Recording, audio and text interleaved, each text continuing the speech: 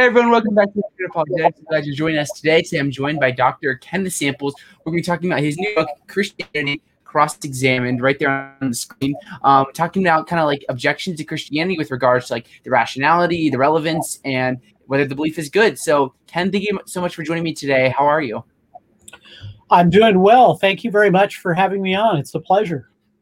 Yeah, I'm super excited for this conversation. And today we're going to be looking at this book, what's going on here, and then looking at questions surrounding like maybe like the rationality of Christian belief and like the goodness of Christian belief, and focusing on a lot of objections from like the new atheists and such. So to start off, do you want to talk a little bit like about like who you are and what you do and what got you interested in things like this?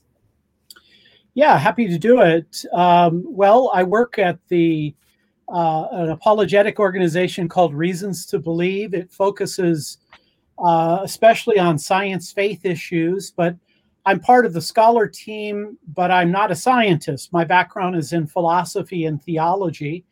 And prior to working at Reasons to Believe, a couple decades ago, I worked at the Christian Research Institute, where I occasionally hosted the Bible Answer Man program. So I've been doing Christian apologetics professionally for about 35 years. And I'm grateful that the Lord has given me opportunities to communicate the gospel and to show that it is a defensible faith.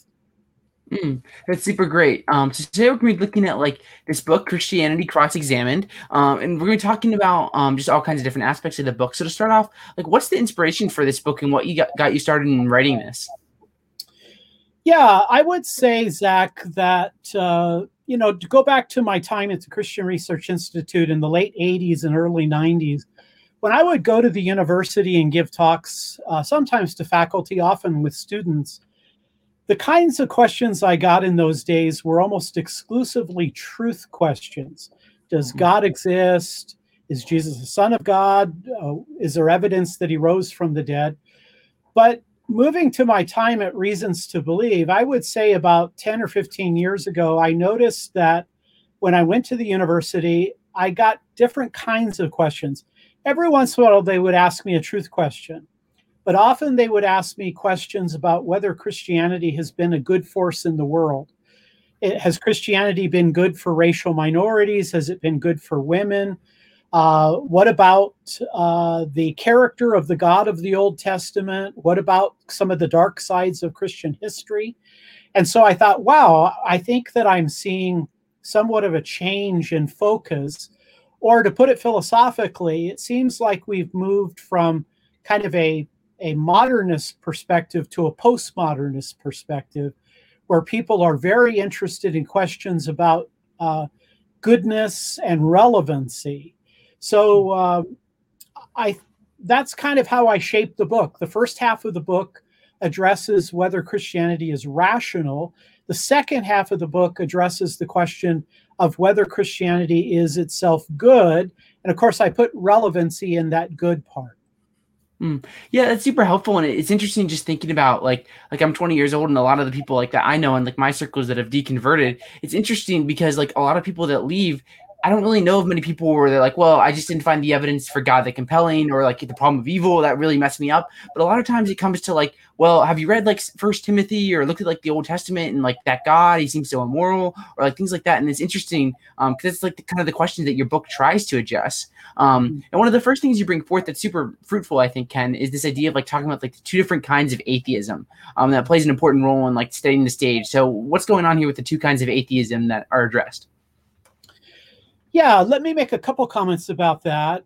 When I was first studying philosophy, so again, that would put me back in the late 70s, early 80s, I started reading some of the secular philosophies. I read Antony Flew, I read J.L. Mackie, I read A.J. Ayer, Friedrich Nietzsche, Jean-Paul Sartre. I'm going to call those atheists the old atheists. And I distinguish them from the new atheists. Now, the new atheist, of course, the four horsemen of the new atheism, Christopher Hitchens, Richard Dawkins, Sam Harris, Dan Dennett. I would also put people in there, maybe Jerry Coyne, for example, and Peter Atkins at Oxford University. Now, let me contrast those two types of atheists and then offer a paradigm. I think the old atheists, Zach, were more formidable. And the reason I think that is that I think the old atheists tended to stick with arguments. And I think the old atheists, by and large, they had an understanding of Christianity. I think the reason was that they grew up at a time in which Christianity was a dominant religion, and they were, to some degree, kind of forced to take Christianity seriously.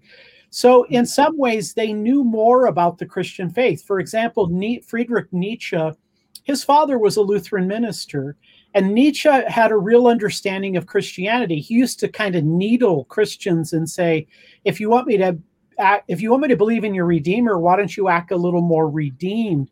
Meaning that he recognized that Christians were imperfect, and compared with Christ, there was quite a contrast. I also think the old atheists are more formidable in this sense. I think that the new atheists spend a lot of their time using sarcasm and ridicule. And I would say that I've discovered that there may be two types of atheists. Now, understand, Zach, that I'm using this as kind of an example. I'm not saying that people fit neatly into these two categories. You can think of it as a paradigm, if you will. I think of two types of atheists. One type of atheist would say something like this. He would say, it may not be a bad idea if God existed. I mean, if there was a God, maybe I would survive the death of my body. Maybe I'd be reunited with my family. Maybe there would be some kind of ultimate meaning to life. The problem is, however, there's no good reason to believe that God exists. There's no rational support for it. Now, another type of atheist would say something like this. Oh, no, there are reasons for God, and there are rational people who believe in God.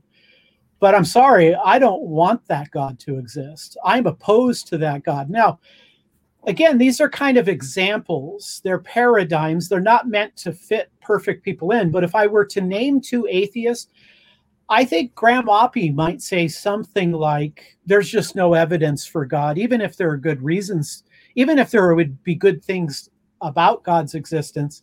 I've heard him say, for example, it's impossible that God would exist.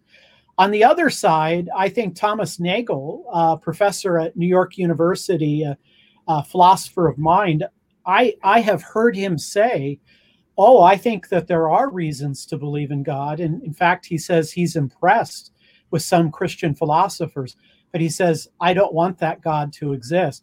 I think to some degree, then, if we have those two types of atheists, for one, we need to show them that God is rational.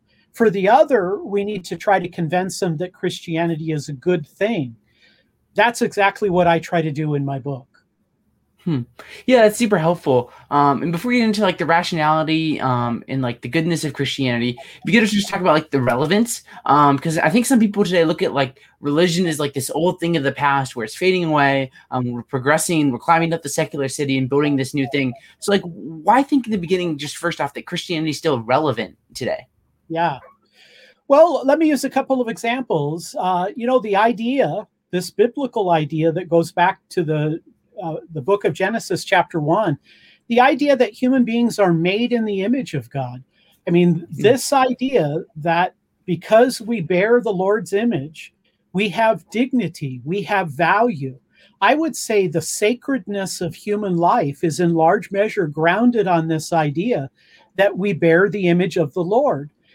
In fact, people at the time who attempted to abolish slavery, they were convinced that Blacks could not be enslaved. It was evil to enslave them because they were image bearers. They bore the Lord's image. So I think when we're trying to discover reasons for giving people dignity, I mean, Scripture says that God created male, female in the image of God. Paul in Galatians chapter 3 says that there's no difference between Jew, Gentile, slave, free, male, female. We're all one in Christ. Therefore, in creation and redemption, I think it indicates that human beings have dignity. And since we care about issues like race, we care about questions relating to sex and class, I think Christianity is extremely relevant because it tells us that all human beings, regardless of their skin color, regardless of their sex, regardless of their financial condition, their health, or any other condition, they have dignity and value. I think that makes Christianity and the Bible quite relevant.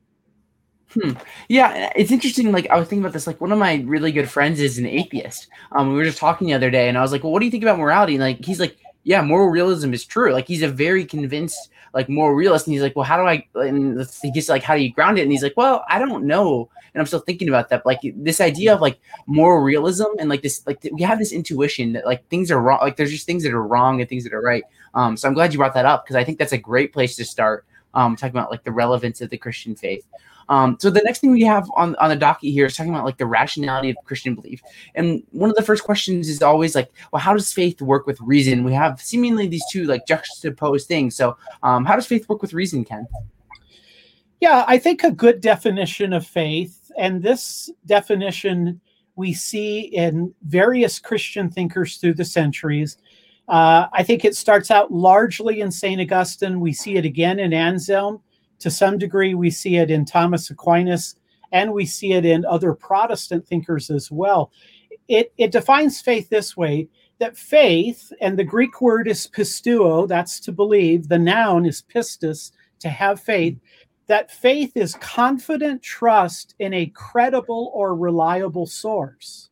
Now again, it's important to realize that the biblical word for faith means trust, confidence. But it's not trust in anything. It's not a blind trust. It is confident trust in a reliable or credible source. So the very definition of faith, according to historic Christianity, involves a rational component.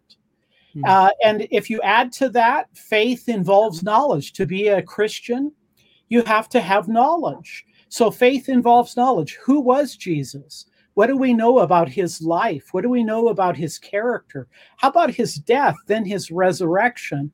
So faith has a rational component.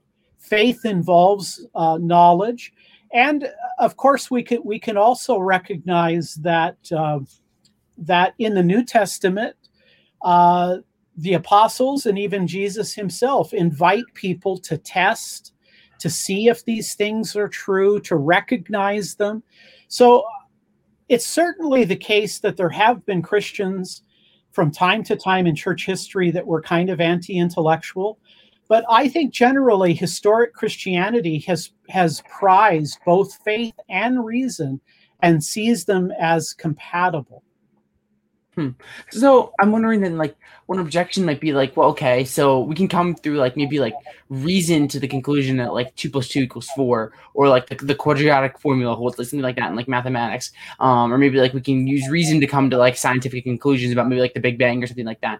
But then faith seems like it goes like beyond the reason. Like it's not like there's obviously like this airtight proof that God exists, or like Jesus rose from the dead. So we come to that through faith. So it seems like, well, yeah, there is reason, but faith and reason are like these separate things. They aren't really meant to be hand in hand. Like you can't have faith and reason in something.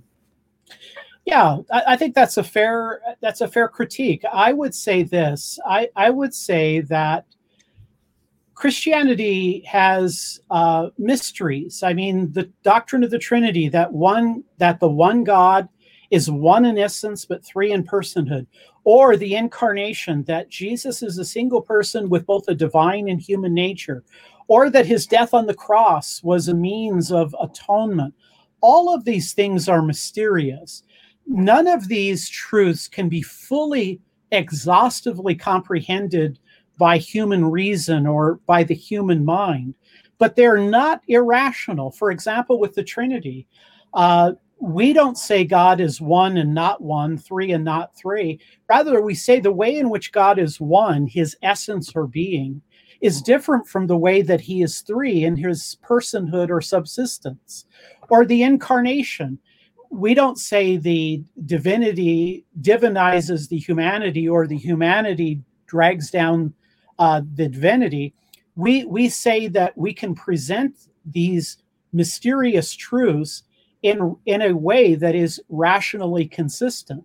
And so I think the early church, when they wrote the creeds, when they decided how to communicate the Trinity, the Incarnation, they prized both reason and revelation.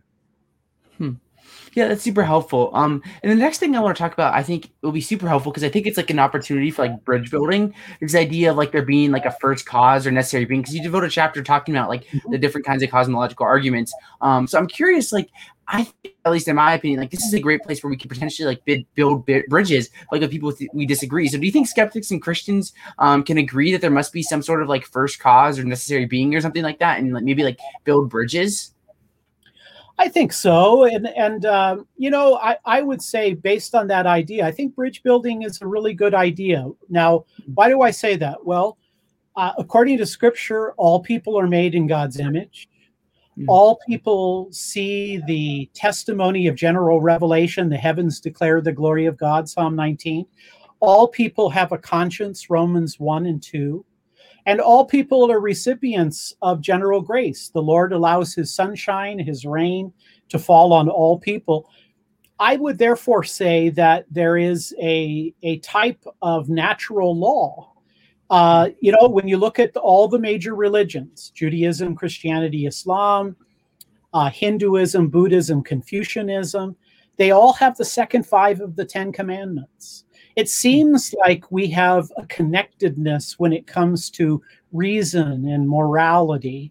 And to draw your particular question, I do. I think it's reasonable to say that if anything now exists, and I think most of us are willing to say that something exists, I exist, you seem to exist, we're in the studio here, the world seems to exist.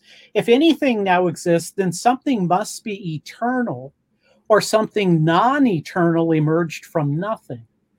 Now, when we look at the world and we look at all of the things we encounter, it seems that the world and all of the particulars of the world are contingent, they're dependent. I mean, even Big Bang cosmology seems to indicate that the universe, matter, energy, space, and time had a singular beginning.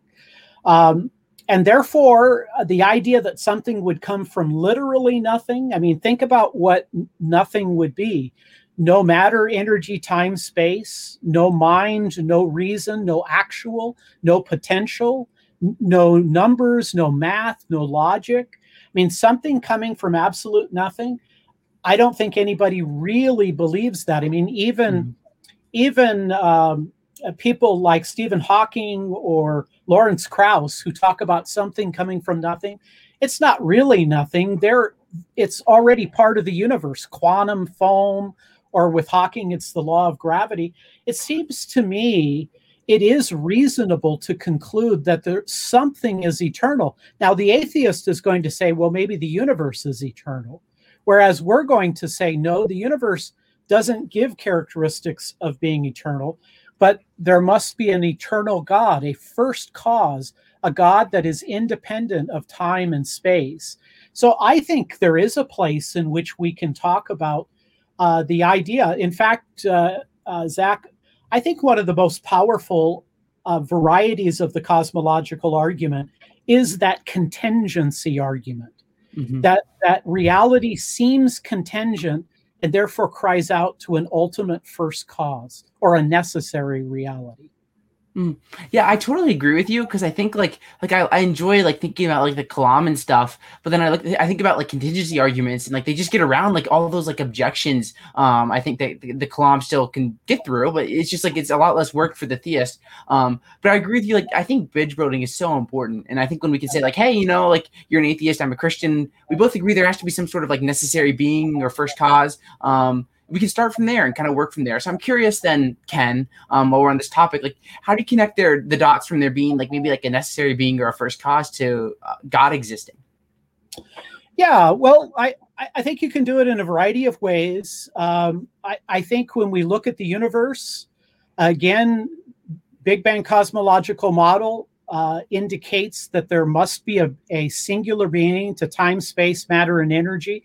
I mean, even if you propose the multiverse, now I object to that because I don't think that there's any observational evidence. I don't think there's any observational science that convinces us that there are a world ensemble or multiple universes.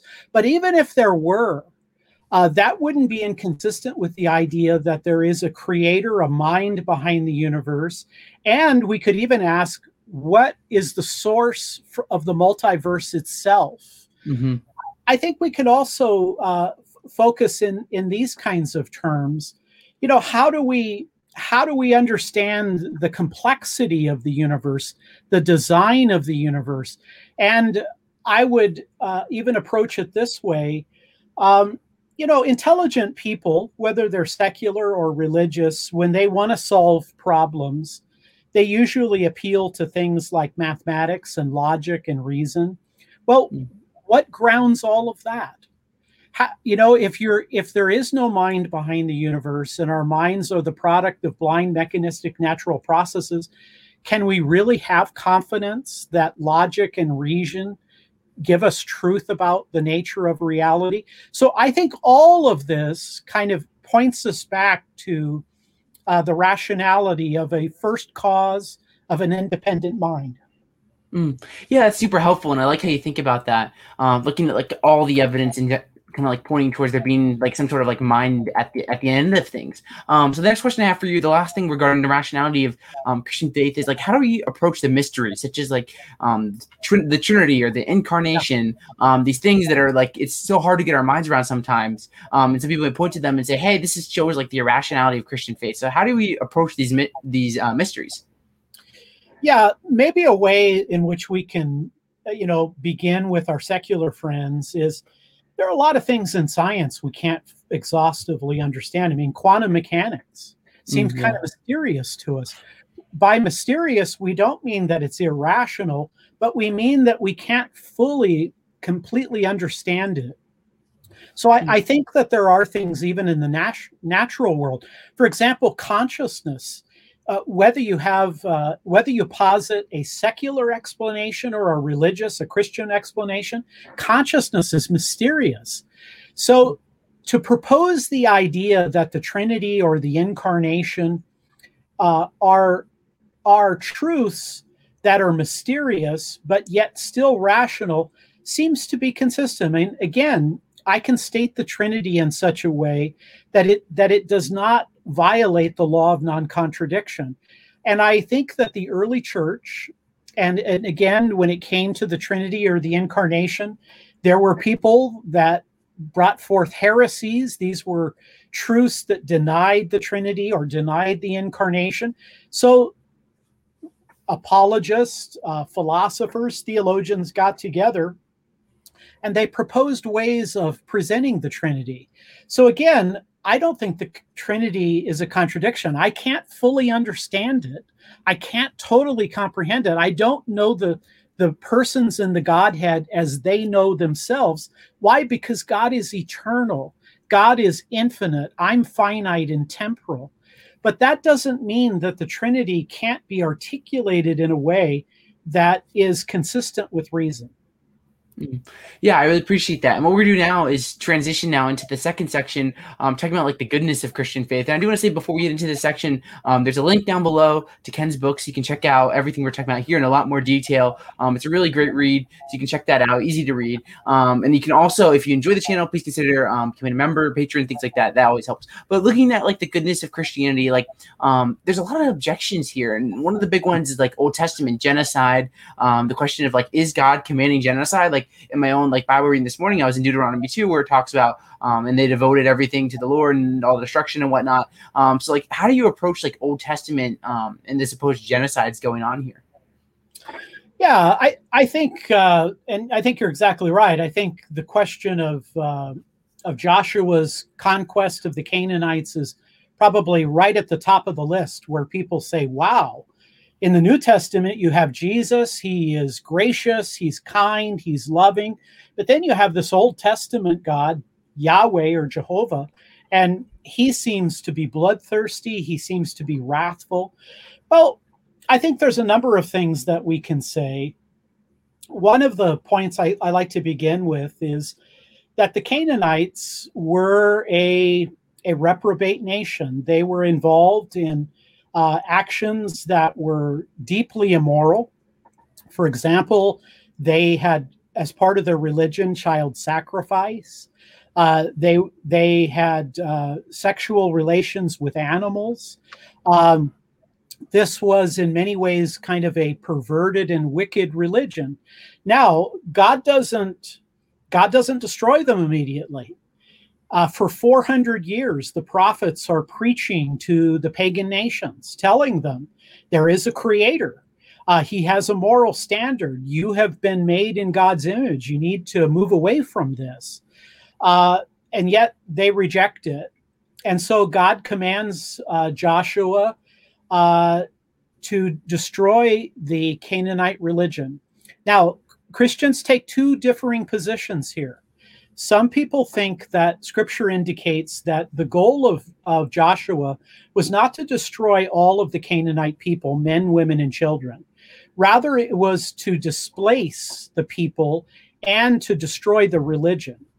And so somebody like Paul Copan, who is a Christian friend, an ethicist, a philosopher, he holds the displacement view, meaning that he believes that the language of destruction, annihilate every man, woman, and child, drag the ground, that this was hyperbole. It was kind of warfare hyperbole that was very common for the time. That in reality, women and children were not targeted by the armies of Israel. And therefore, the Canaanite religion was displaced. And there is some evidence for that. It appears that some of the people that were the target of it, nevertheless, were not destroyed. Now, Zach, other scholars differ. Excuse me. Other scholars think, for example, that God brought forth a judgment upon the Canaanites.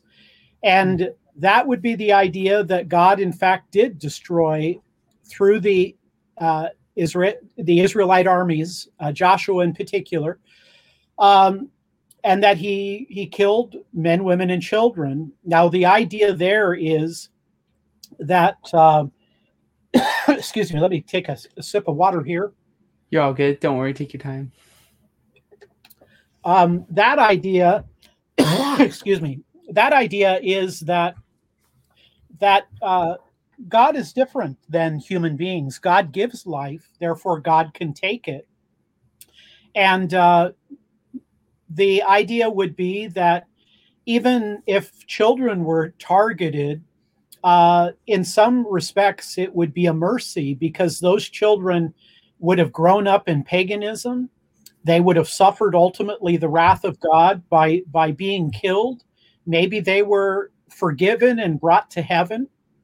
The idea there would be that God cannot allow morally these kinds of things to exist. And again, I think that had God not brought forth judgment upon the Canaanites, maybe our atheist friends would turn around and say, well, why didn't God do anything? So God is holy. He is good. He is benevolent. He is loving, but he can't be loving if he's not just. And he can't be just if he's not loving. And therefore the actions were like a corporate capital punishment. Yeah, it's interesting to think about. And one kind of I think common pushback, I think, of when I'm trying to figure this out, because I really don't know what to think about all of this going on still. But it's the idea of okay, well, yeah, the Canaanites obviously did a lot of bad things, and they did child sacrifice and things like this. But let's still take Western culture. We make a very common practice of abortion, which is something that we'd see as something similar to that. And there's all kinds of other things that are common in Western culture that are contrary to Christian values in a sense. So wouldn't God then just be just in wiping out Western civilization? Would it open the door to those kind of possibilities then? So there's that kind of worry that I'm curious about what your response is to that then. Well, I do think it's reasonable to conclude, Zach, that if people adopt the position that you can have an abortion all the way up to birth, this is deeply concerning. I think it is an infanticide at that point of view. And I think that what we recognize, however, from Scripture is that God, before he brings forth his judgment, he allows people an opportunity to repent, to stop, to change the course. But if they refuse, God's wrath will come forward. And I agree with you. I think there are some things in modern society that give me concern that maybe we're moving in a direction where we may earn the wrath of God. And so think of what C.S. Lewis said about Aslan. He said that Aslan was good, but he's not safe. I think a lot of times people think about God as if he's kind of a sleepy grandfather being. But remember that while God is benevolent, good, and loving, he's also completely holy and completely just.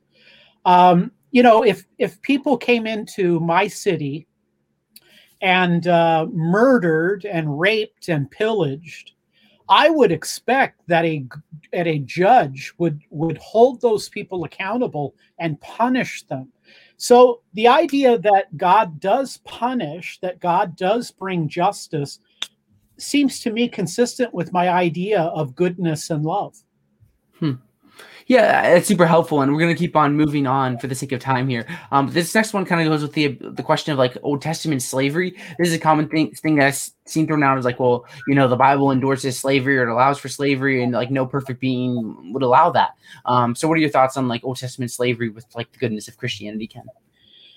Yeah, it's such an important question because we're living at a time where people are very sensitive about race, about ethnicities. And the question of slavery comes up. Zach, I would say a couple things. Number one, I would say that almost every culture in the ancient world practiced slavery. The Romans, the Greeks, the Egyptians. I can't name one ancient civilization that didn't practice slavery. So it's important to realize that maybe slavery is a human problem rather than a Jewish or Christian problem, or rather than pointing to Caucasians, for example. It seems that human beings have a problem with slavery. We have a tendency to oppress. We have a tendency to control, to use other people. Now, having said that, I don't think what is commonly known as slavery fits with what we find in the Old Testament. For example, in the Old Testament, I think you primarily have what we might call indentured servitude. That is, the indentured servitude of the Old Testament in large measure addressed the problem of poverty. In the ancient world, there was no safety net. There was no welfare. There was no place to go if you couldn't pay your bills. And so you had a process where people would sell their livelihood. They would sell themselves to other people and work for them, and their needs would be met. But in this indentured servitude, people were not treated as if they were just mere property that you could beat them and you could kill them if you want. In fact, there are principles in the Old Testament because of the Mosaic law that says that masters have to be responsible for the people that are their workers or their bondservants. So I think it's a mistake to look at the antebellum slavery, the slavery of near the Civil War, and then to read that back into the Old Testament. I don't think it fits. In fact, one Old Testament scholar said there's only one law in the history of the ancient world that held masters accountable for the way they treated slaves, and that's the Mosaic Code. So you can say that, hey, why didn't God do something differently? But I would say God cares. In fact, here's a great quote. It comes from Houston Smith, who was a leading scholar of the world's religions. He contrasted the gods of Olympus, these are the Greco-Roman gods, with the god of Sinai, the God of the Old Testament. He said the gods of Mount Olympus, they're all about seducing the maidens. That's all they're after. But he said the God of Sinai, Yahweh, Jehovah, he's watching over the widows. He's watching over the orphans. He's watching over the aliens, the immigrants. He looks out for people who can't look out for themselves. And I remember, Zach, as a boy, I used to listen to Martin Luther King preach, the great civil rights leader. He was always quoting the Old Testament about God cares about people who lack power and lack food and lack money. Those are some of the things I try to bring up. That's super interesting, and we're thinking about and the next objection we have to like the goodness of Christianity is what, at least in like sophisticated circles, is called like the moral meager fruits argument, where it's the idea of like, well, Christians just end up acting like everyone else, and like supposedly like if a Christian like you or I has this like full revelation from God, we should be significantly like morally superior to like other people, maybe doing things right more or something along these lines. But like time and time again, we see like the moral failings of Christians, like celebrity pastors, or like the failings of like Ravi Zacharias, or like all these things. And there's these terrible things that happen. And they're supposedly Christian. So like, what's going on here if like Christianity is true? So how would you respond to this kind of like objection to the Christian faith? Well, the first thing I'd want to say is remember that the Bible says that all people are fallen. We're all made in the image of God. We have inherent dignity and moral worth. But the Bible says that something has catastrophically gone wrong with the human race. The Bible describes it as original sin, as the fall. So if the Bible is true, we should be able to see that human beings have moral flaws. So if you're going to turn around and say, well, look, Christians are flawed, remember the Bible says that all people are flawed. And I might turn to my non-Christian friend and say, what about you? Do you suffer from flaws? Do you suffer, for example, from selfishness, pride, egotism? I think I would also add, Zach, that you have to remember, too, many of the great things that Christianity has brought forward through individuals. I mean, you look at somebody like Mother Teresa, who sacrifices her entire life, commits herself to going to India to care for children that are very ill and very sick, caring for the dying. You think of, movements like the abolition of slavery, both in Europe and in America. Most of the people who objected to slavery held Christian convictions. Now, let me speak to the question of hypocrisy. Hypocrisy is never a good thing. I can't defend what Ravi Zacharias did. I can't defend pastors who embezzle money, or even worse, are involved in physical or sexual harm of other people. All of that is contrary to the teaching of Christ. But I would say that that is a very small minority. I mean, I know hundreds of pastors, ministers, scholars. Zach, the vast majority of them are very dedicated. They're not perfect, but they're sacrificial. They give. They're not looking to get wealthy. They don't care about being famous. They want to help God's people. They want to extend God's kingdom. And I guess maybe a further point, Zach, is, hypocrisy is problematic, but Jesus was no hypocrite. That is, the truth of Christianity rests upon the person of Jesus Christ. And here you have somebody who is the total opposite of a hypocrite. I mean, Jesus lives an extraordinary life. Even people who are against him, who oppose him, they can't find flaw in him. Pontius Pilate says, I find no reason to charge this man. Jesus says to his family members and to the religious leaders of the time, who of you can point to a fault in me? I think the reason that Jesus is the most consequential person who has ever lived on planet Earth is because he seems to be beyond the flaws of human beings. Here's another quote from Houston Smith, again, not necessarily a Christian. He said the difference between Jesus is not that he preached the Sermon on the Mount, but he appears to have lived the moral values contained in that sermon. I would say, look, if you're around Zach and you're around Ken Samples, you're going to see flaws in us. You're going to see imperfections in us. We may let you down, but I have a promise. Jesus Christ will never let you down. And the real question of the truth of Christianity is whether he is a hypocrite, and there is no sign of hypocrisy in the person of Jesus Christ. Yeah, that's super great. So I appreciate you bringing that up, Ken. So the last objection I have to you, and then we're going to do a little bit of audience Q&A. So if you have questions, feel free to send those in. And if there's any super chats, we'll be sure to address those first. Isn't Christianity just like hopelessly divided? Like we have like one of the common objections, like we have denominations among denominations among denominations. So like what's going on here? So how can we ever understand Christianity if there's just so many different denominations? So what are your thoughts here on this kind of objection, Ken? Yeah, I appreciate that. In fact, I think that I have a chapter, I think it's chapter 10, that raises the question, isn't Christendom hopelessly divided? And Zach, I care a lot about that question because I grew up as a Roman Catholic. In college, I became an evangelical Protestant. I have a lot of Catholic friends. I have Catholic relatives. I have a lot of Protestant friends. I have friends and scholars who are in the Eastern Orthodox tradition. I have friends who are on the Reformed side, others on the Wesleyan side, Baptist, Anglican. I guess I would say a couple things to that. I would say, first of all, that there's a lot more common ground and agreement than there is difference.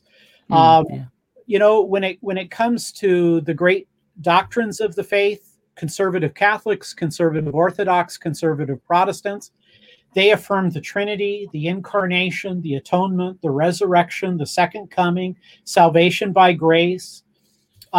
Christians have a great commonality when it comes to social and moral issues. We believe in life. We believe in marriage. We believe that human beings have dignity and we have value. And then all of the branches of Christendom, including all of the Protestant denominations, we share the same worldview. We believe in creation. We believe in fall. We believe in redemption, consummation.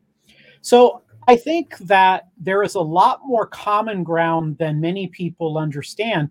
But I still want to go further, and I want to be honest.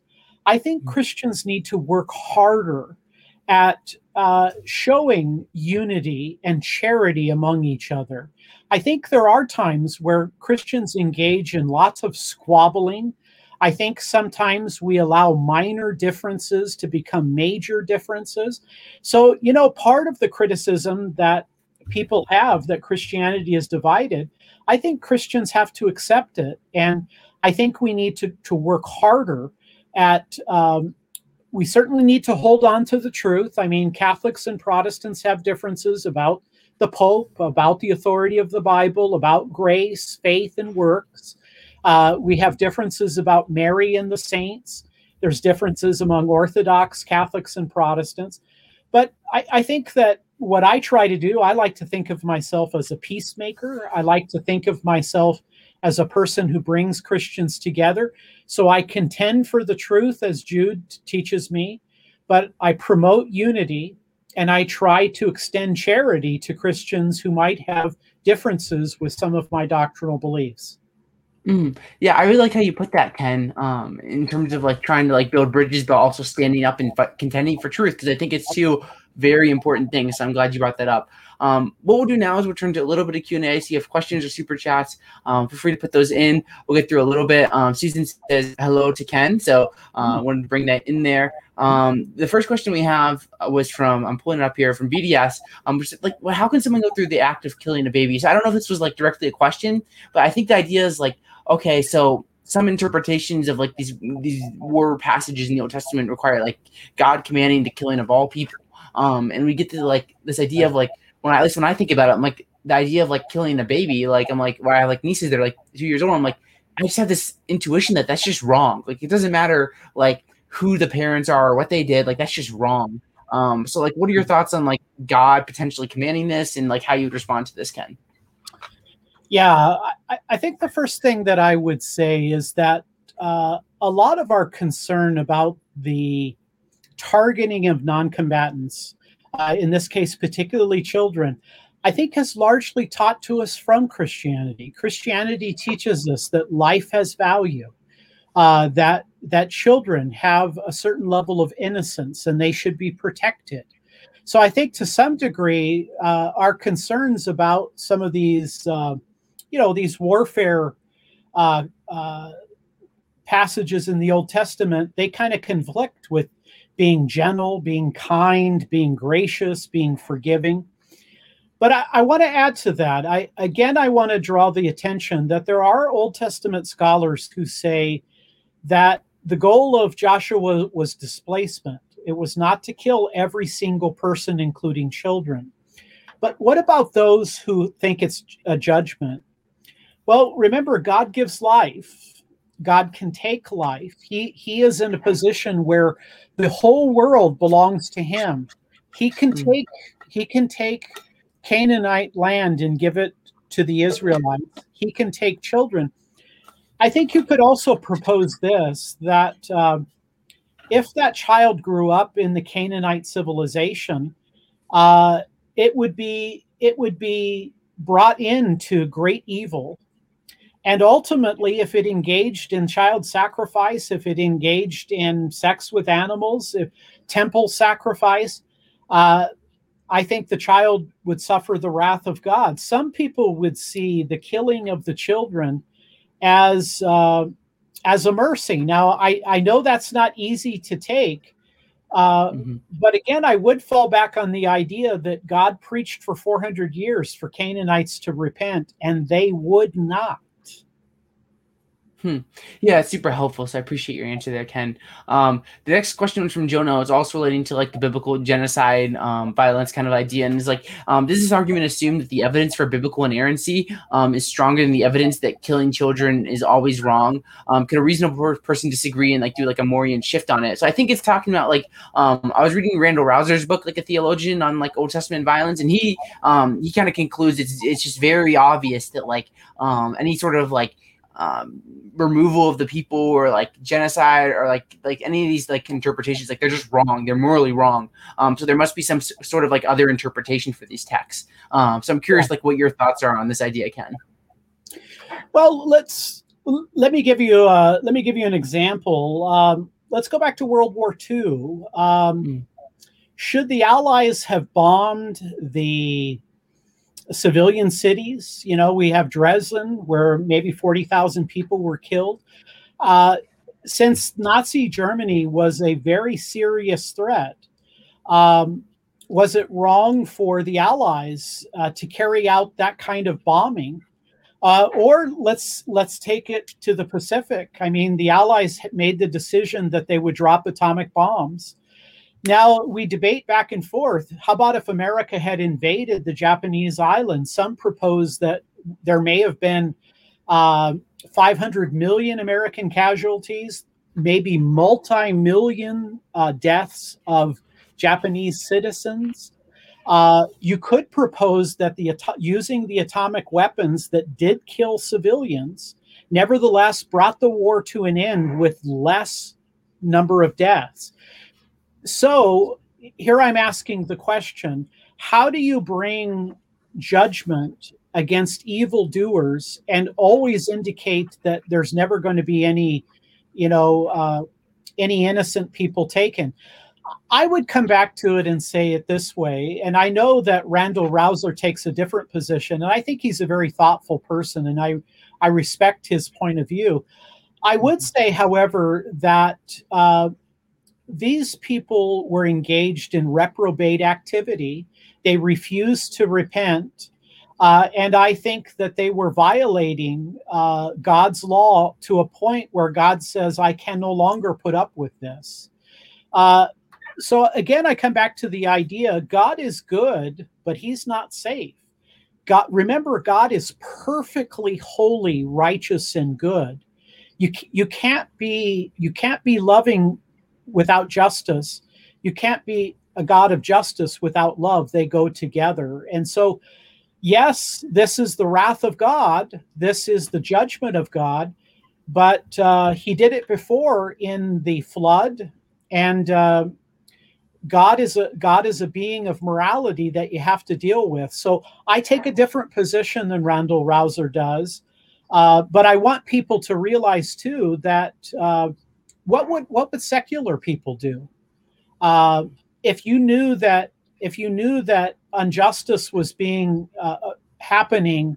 How would you handle all of these kinds of things? So I think you can defend God's actions with the Canaanites.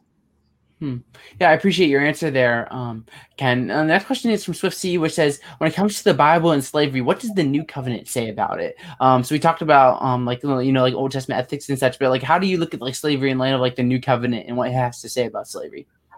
Yeah, I appreciate that question very much. I think what we see in the New Testament, Galatians 3:28.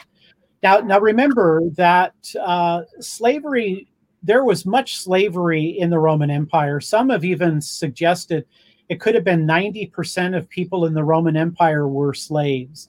I don't know if that percentage is exactly accurate, but there's no doubt that there were lots of slaves in the Greco-Roman civilization. What we see, however, in Galatians 3:28 is Paul makes a revolutionary statement. He says there's no difference between Jew and Gentile. Jews and Gentiles had been in great hostility with one another. No difference between male or female. I mean, in the Roman Empire, men were viewed as superior to women. You might even make that case in parts of Judaism. So no difference between Jew, Gentiles, slave or free. In the New Testament, there were people who were slaves. But before the Lord, they were free men. And the free men before the Lord were slaves. I think that the biblical morality ultimately ended up defeating slavery in much of the Western world. And I think the key idea was that people are made in the image of God. They do have value. They do have dignity. And now suppose, I mean, I hear comments from atheists who say, why are you trying to defend genocide or defend slavery? I'm not trying to defend either. I don't think those things in the Old Testament constitute slavery and genocide. But let me turn the table, if I could. If you don't believe people are made in the image of God, are you then taking away the primary reason that people condemn slavery? I mean, if you don't believe that people have ultimate dignity extended eternally, then why not a survival of the fittest if there is no God? I think that in the New Testament, we discover that if you're in Christ, you are to treat your brother with grace. You're to treat them, to love them as you love yourself, regardless of their wealth, their class, their sex, or whether they're indentured servants. I appreciate that. And then Tom Holland wrote a really good book called Dominion, talking about how like a lot of our ideas of like values and such is ultimately rooted in like Christian values. So that's worth considering. The last question we'll have probably today, Ken, is again from Jonah, and it's really a question to kind of wrap things up here. And he says, what beliefs, actions do you think are needed to wear the label of Christian, and which issues are less significant? So I guess like thinking about like to be a Christian, you need to like believe this or like follow this way. And then the other issues are like maybe like secondary issues then. Yeah, appreciate that question to Jonah there. Well, I think, C.S. Lewis talked about mere Christianity. I think if you looked at, for example, the Apostles' Creed or the Nicene Creed, I think that that's a very helpful summary of Christian belief. It distinguishes the persons Father, Son, and Spirit as being three persons within the Godhead. Talks about the life, the death, the resurrection of Jesus. It talks about the Christian church. So I think if you're looking for a brief summary of Christian teachings, the Apostles' Creed or the Nicene Creed is kind of a summary of that. But realize it also extends, to the idea of values. Christians believe deeply in the dignity of human beings. We believe in marriage. We believe that God has ordained government. I think we also carry worldview ideas that the world was created, that human beings rebelled, that Christ came into the world to redeem us, and there will be a consummation. So, those are some of, and see, I'm not trying to cherry pick. I'm not saying you should go to the Methodist or to the Lutherans or the Baptists. I think the creeds reflect kind of a universal creedal or mere Christianity. Yeah, that's super helpful, Ken. So I appreciate that. Your book doesn't cover anything arguments from beauty, right? I'm correct in that diagnosis. Yeah, I see Chris's comment and question there. I do have a very short section. I think it's in the 12th chapter where I look at the question of beauty. Does beauty require some kind of divine element? So there is a small section with recommended reading on the question of beauty. It's awesome. Well, Ken, I appreciate your time coming on and talking about like all these super important hard objections to Christianity. So do you have any kind of like last thoughts, things you didn't get to say before we wrap things up here? Well, one, I want to say thank you for having me on. I appreciate you're a young man, and I appreciate that you're on the web interacting with believers and non-Christians as well. But I would invite people to give my book a read. I try to practice what I call the golden rule of apologetics. I try to treat other people's beliefs the way I want mine treated. That doesn't mean I accept everything everybody else says, but it means that I try to be fair and I try to represent their ideas fairly. So I'd like to invite my Christian friends and non-Christian friends maybe to consider reading my book. I would have to say I highly recommend the book. As I've been reading it, I've really enjoyed it. So I believe that if you enjoy like this kind of content like you've been listening to now, you'll also enjoy the book. So I encourage you to check that out. It's linked down below in the description. And if you're new to our channel, I always encourage you to subscribe to Adherent Apologetics. You can subscribe via the YouTube or podcast. And if you enjoy us, consider leaving a like, leaving a review. All that stuff really helps. And if you enjoy the content, you've been here for a while, please consider becoming a patron. You can support at patreon.com/Adherent for as little as $1 a month.